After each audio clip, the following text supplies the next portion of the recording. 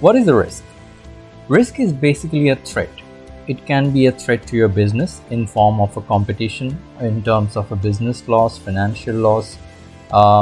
It can be a threat of a losing customer. It can be threat of losing an employee or a client. It's basically a roadblock or threat to your business. Yeah, a threat to your existence. Also, when we talk about risk, the term uncertainty often comes out. And uncertainty is basically an event that may or may not happen, right? So you do not know whether a particular thing is going to happen. So that's uncertain. And whenever uncertainty comes in, that's also termed as risk. There's also a term loss, which is typically associated with financial institution like banking. Loss is also one word very closely associated with risk, and loss is particularly an event which has unwanted consequence or losses. When we talk about loss, we primarily talk about financial loss in a business. Yeah. So risk has several definitions, but I thought that combining everything, what are the key words that should stick with you when we think about risk?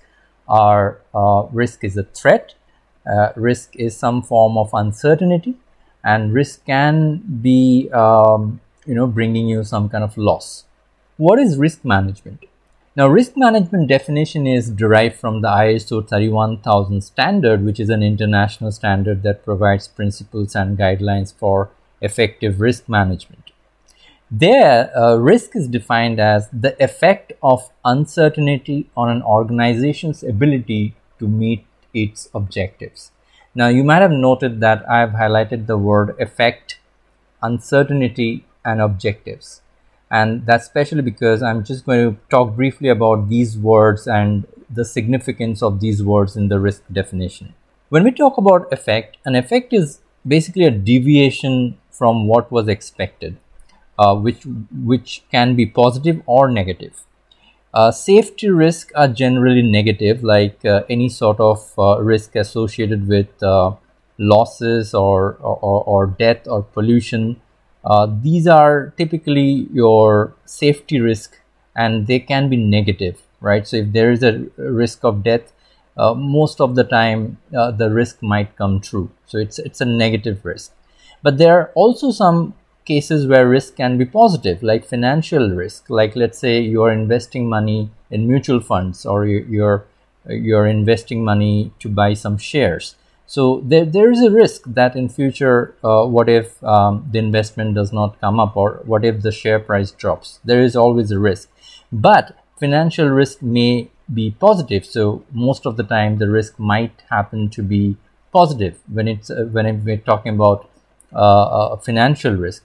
Your share price, when you bought it, it might, your share price might increase, thereby you might experience profit. When you invest something in mutual fund, you might get a good return of investment. So financial risk can be positive as well. Yeah. And this particular definition is relevant for safety, financial risk, strategic risk, and project risk. Now let's move to the term uncertainty. When we talk about uncertainty, we talk about lack of information or knowledge concerning an event, its consequences, or its likelihood, right? So when you are not absolutely sure, when you do not have a certain set of data to prove something to you or to showcase something to you, that information is inadequate, and that can give rise to uncertainty, right? So whenever you have a kind of a lack of information or knowledge regarding anything in your business, so that present an uncertainty, and uncertainty is taken as risk. When we talk about objectives, we need to understand that makes the role of objectives explicit.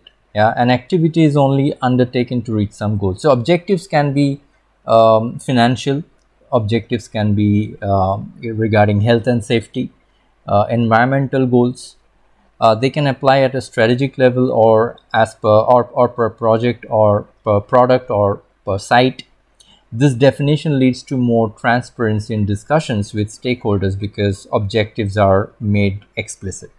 All in all, I think what you should remember when you think about risk are these three words, right, that we spoke about before. That risk can be termed as a threat, it can be termed as some sort of uncertainty in business or in project, and it can be also associated with loss. Yeah, these are the three keywords you have to remember. However, if you're really interested to go deep dive into risk management, you might want to get a copy of ISO 31000 standard and read about it. However, from your management perspective, since you're a first time manager, I think when we talk about risk management, this particular section, understanding this section is good enough for you at this point in time. Yeah, and maybe later on when we talk about risk management in some other videos that I'm going to upload in future, we might want to get deep dive into risk management.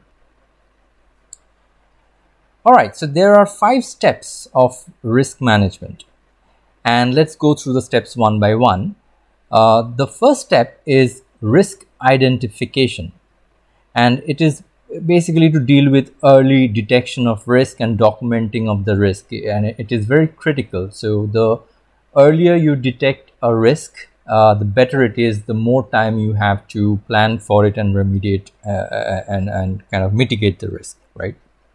So early detection is always useful. The second process, the second step in this process is risk analysis. Once you identify the risk, then you have to analyze the risk, the scope, the severity, the seriousness of the risk. All this needs to be analyzed. The third step is evaluating the risk. Once you have analyzed the risk, you need to evaluate and prioritize the risk as per its severity. Rank the risk. Which risk is more severe, where I have to put my focus on immediately. Prioritize the risk, right? So risk evaluation should be your third step. The fourth step is risk treatment. Once you have evaluated the risk, once you have ranked the risk, okay, these are my number 1, 2, 3 risks that I have to immediately look into and I have to immediately try to remediate.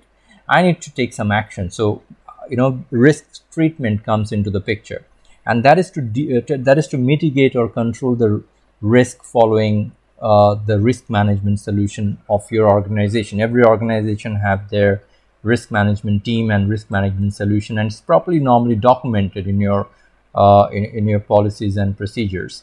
So following that, you need to mitigate and control the risk. Do remember, not 100% of the risk can be mitigated. There can be risk. There can be some risk which cannot be mitigated because it is not 100% in your control. But you need to make sure that most of the risk that you have control on, you should try to mitigate. The last and the final step of risk management is risk monitoring and review, and that is to monitor the existing risk which could not be mitigated. As I was talking about, that there are certain risks which cannot be mitigated, like you have bought some shares and suddenly the share price have started going down. So you see there is a risk there that if I hold on to the share, I might incur a greater loss. However, you might want to monitor that because you cannot do anything about it with the share price going down. You don't have much control on that. So what you do is you monitor, and it might happen that the share price again goes up. So without doing anything, the risk can get mitigated by itself. So you have to monitor the risk which could not be mitigated. If those risks are not getting mitigated and is becoming a critical one, then you might want to take some action on them. Risk monitoring and review also talks about monitoring any new risk that's coming up. Yeah, and it also talks about reviewing your risk management process. Yeah, so the company you're working for will already have a risk management process. So the risk management team and the leadership should time and again review that risk management process, update it as per the latest updates and developments happening, and there has to be a review process there. So all in all, there are these 5 steps of risk management that's there. Your organization will also be aligned with this. And I'm pretty much sure most of the organization these days are pretty much focused on risk management, so you should have risk management there.